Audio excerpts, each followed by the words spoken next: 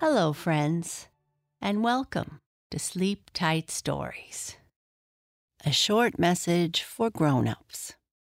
We are committed to making sleep time easier and to bring joy and calm to your children. If you would like a library full of bedtime stories at your fingertips, along with sleep sounds, guided meditations, and music for sleep, all ad-free, consider subscribing to Sleep Tight Premium. Visit sleeptightpremium.com to start your free trial today. A link can be found in our show notes. Thank you. I'd like to say hello to some friends. Hello to Theo and Charlie in Ontario. Hello to Archie. Hello to George in Reno, Nevada. And hello to Everly Johnson. Thank you so much for supporting us.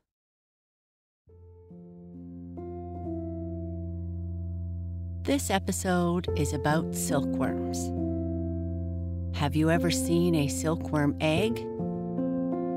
They are very tiny and are easy to miss if you don't know what you are looking for. We are going to hear in this story about how to raise silkworms.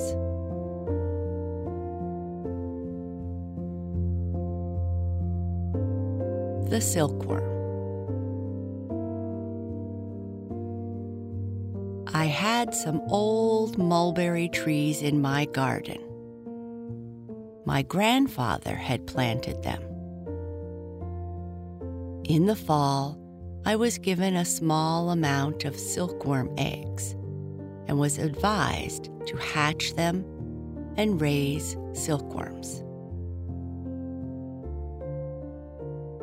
These eggs are dark gray and so small that in the amount I received, I counted 5,835 of them. They are smaller than the tiniest pinhead. They are quite still, and only when you crush them do they crack.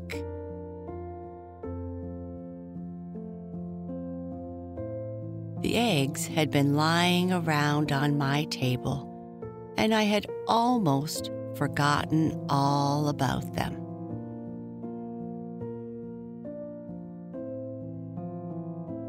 One day in the spring, I went into the orchard and noticed the buds swelling on the mulberry trees, and where the sun beat down, the leaves were out. I thought of the silkworm eggs and took them apart at home and gave them more room. The majority of the eggs were no longer dark gray, as before, but some were light gray, while others were lighter still, with a milky shade.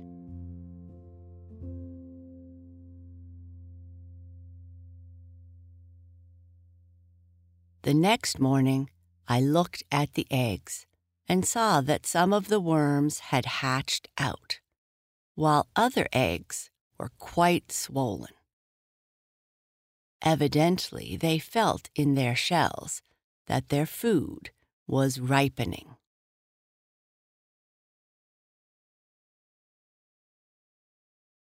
The worms were black and shaggy, and so small that it was hard to see them. I looked at them through a magnifying glass and saw that in the eggs they lay curled up in rings, and when they came out, they straightened themselves out. I went to the garden for some mulberry leaves. I got about 3 handfuls of leaves, which I put on my table and began to fix a place for the worms as I had been taught to do.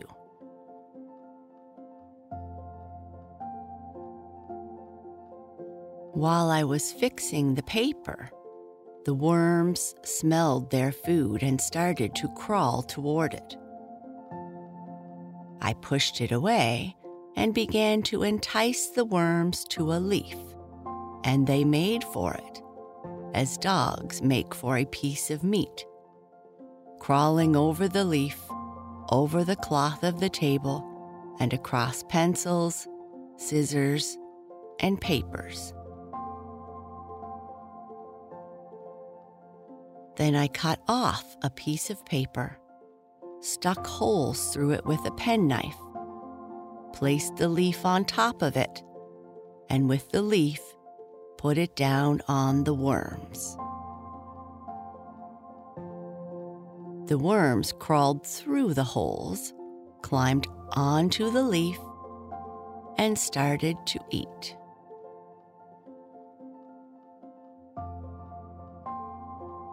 When the other worms hatched out, I again put a piece of paper with a leaf on them, and all crawled through the holes and began to eat.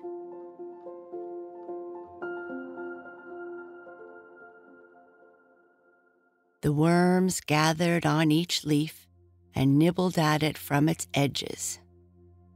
Then, when they had eaten everything, they crawled on the paper and looked for more food.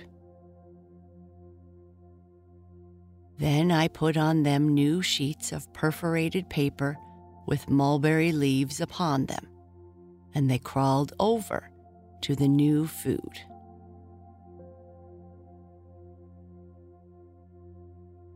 They were lying on my shelf, and when there was no leaf, they climbed about the shelf and came to its very edge. But they never fell down, even though they are blind. The moment a worm comes to an edge, it lets out a web from its mouth before descending, and then it attaches itself to it and lets itself down. It hangs a while in the air and watches, and if it wants to get down farther, it does so. And if not, it pulls itself up by its web.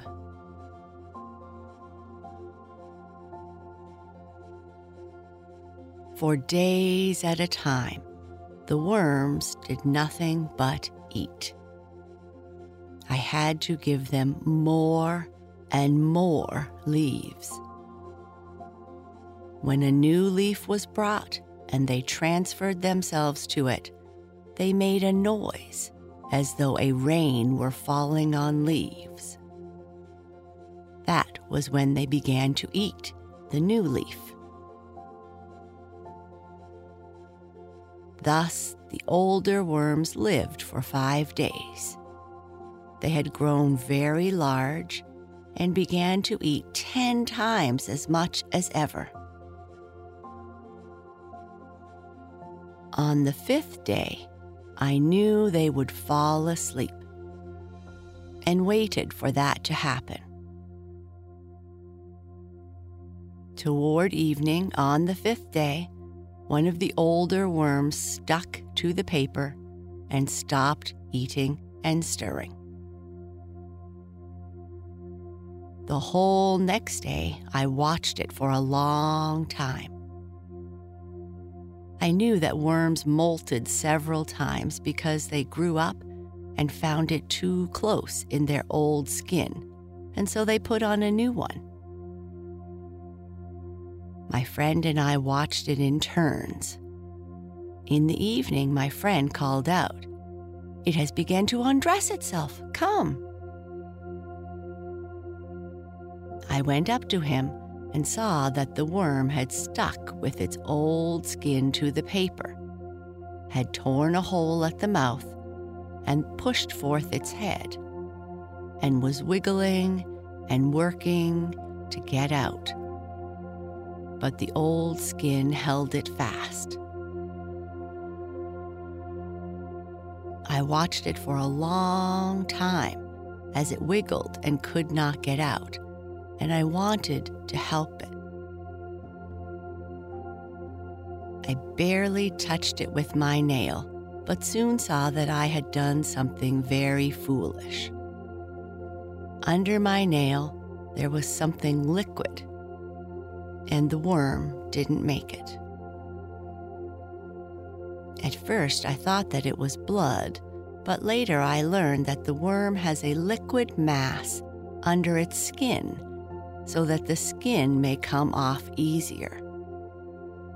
With my nail, I had disturbed the new skin, for though the worm crawled out, it soon died. The other worms I did not touch. All of them came out of their skins in the same manner. Only a few didn't make it, and nearly all came out safely, though they struggled hard for a long time.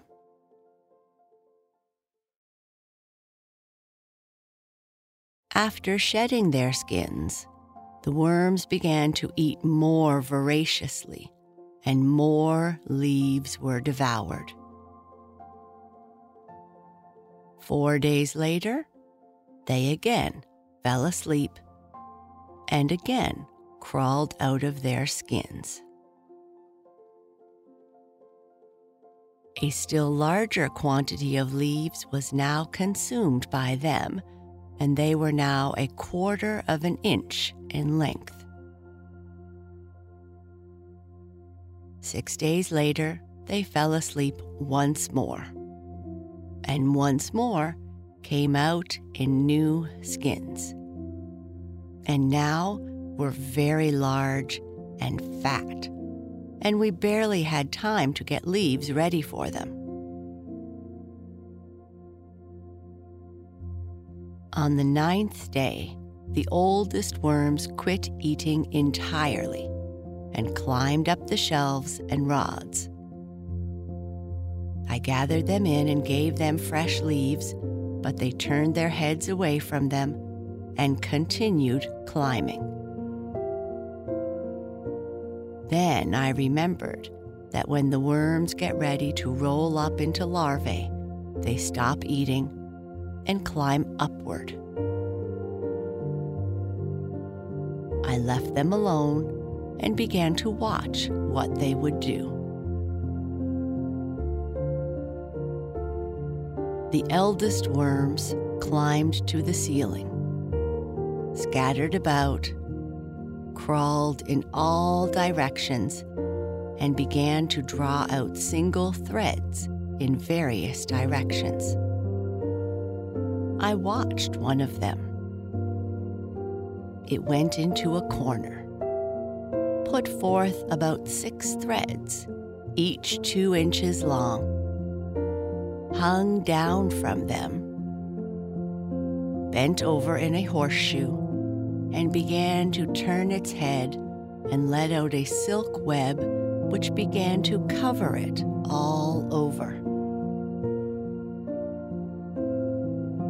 Toward evening, it was covered by it as though in a mist. The worm could scarcely be seen.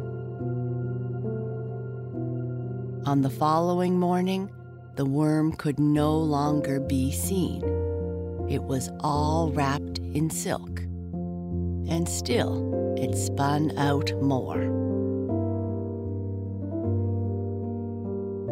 3 days later, it finished spinning and quieted down.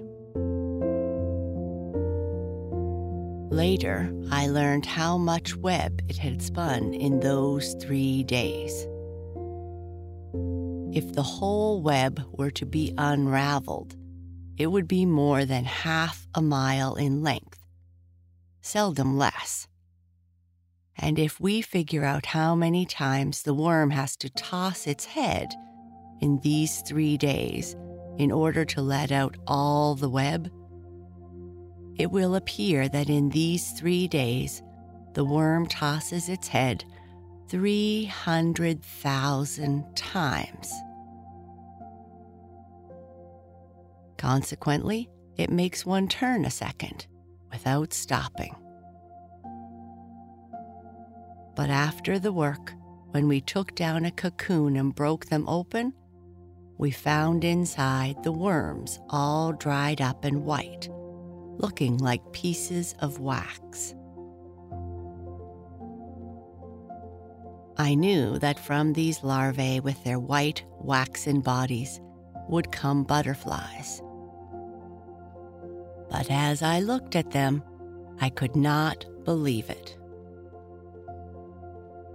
Nonetheless, I went to look at them on the 20th day to see what had become of them. On the 20th day, I knew there was to be a change.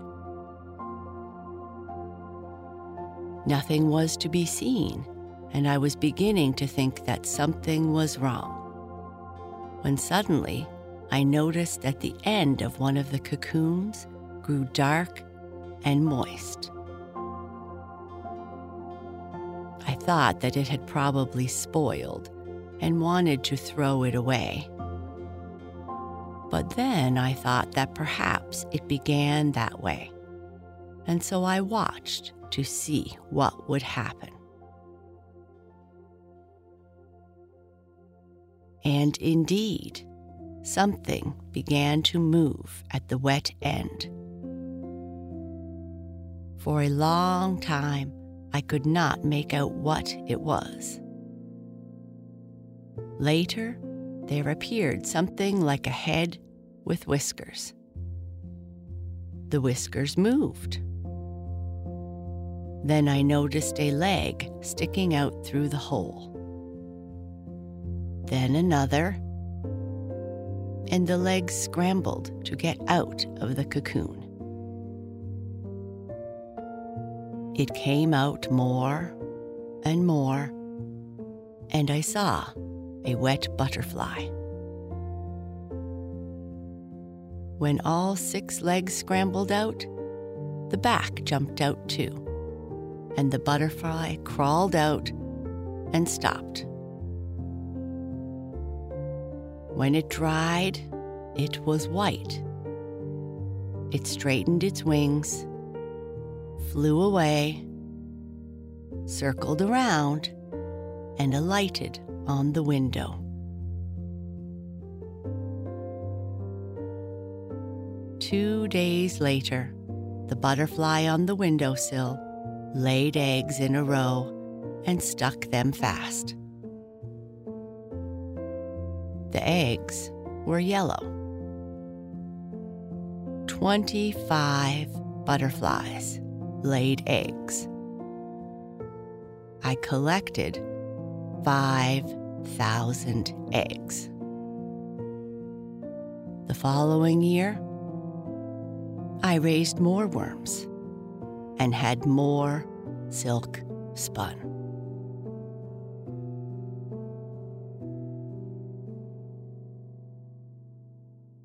That is the end of this episode. Good night. Sleep tight.